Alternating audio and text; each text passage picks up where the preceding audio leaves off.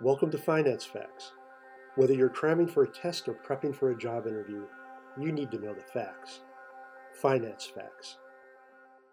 What is duration? Duration is a very important concept from fixed income.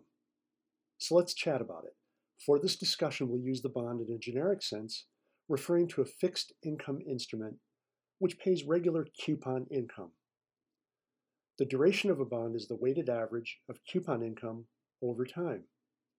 Duration can be used to obtain three different metrics. First, the sensitivity of a bond's price to changes in yield. Second, the rate of change of price with respect to changes in yield. And third, the percentage change in price for a parallel shift in yield.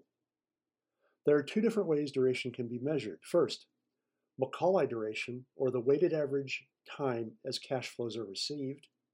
And second, modified duration, or the price sensitivity of a bond is measured by the percentage change in price for a change in yield. Macaulay duration is a time measure expressed in years. Macaulay duration will range from 0 to the maturity of the bond.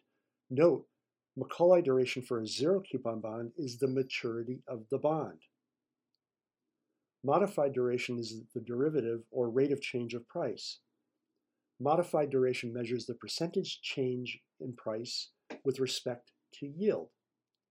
Regardless of which is used, each measure can help arrive at an intuitive idea of the bond's price's sensitivity to small expected changes in yield.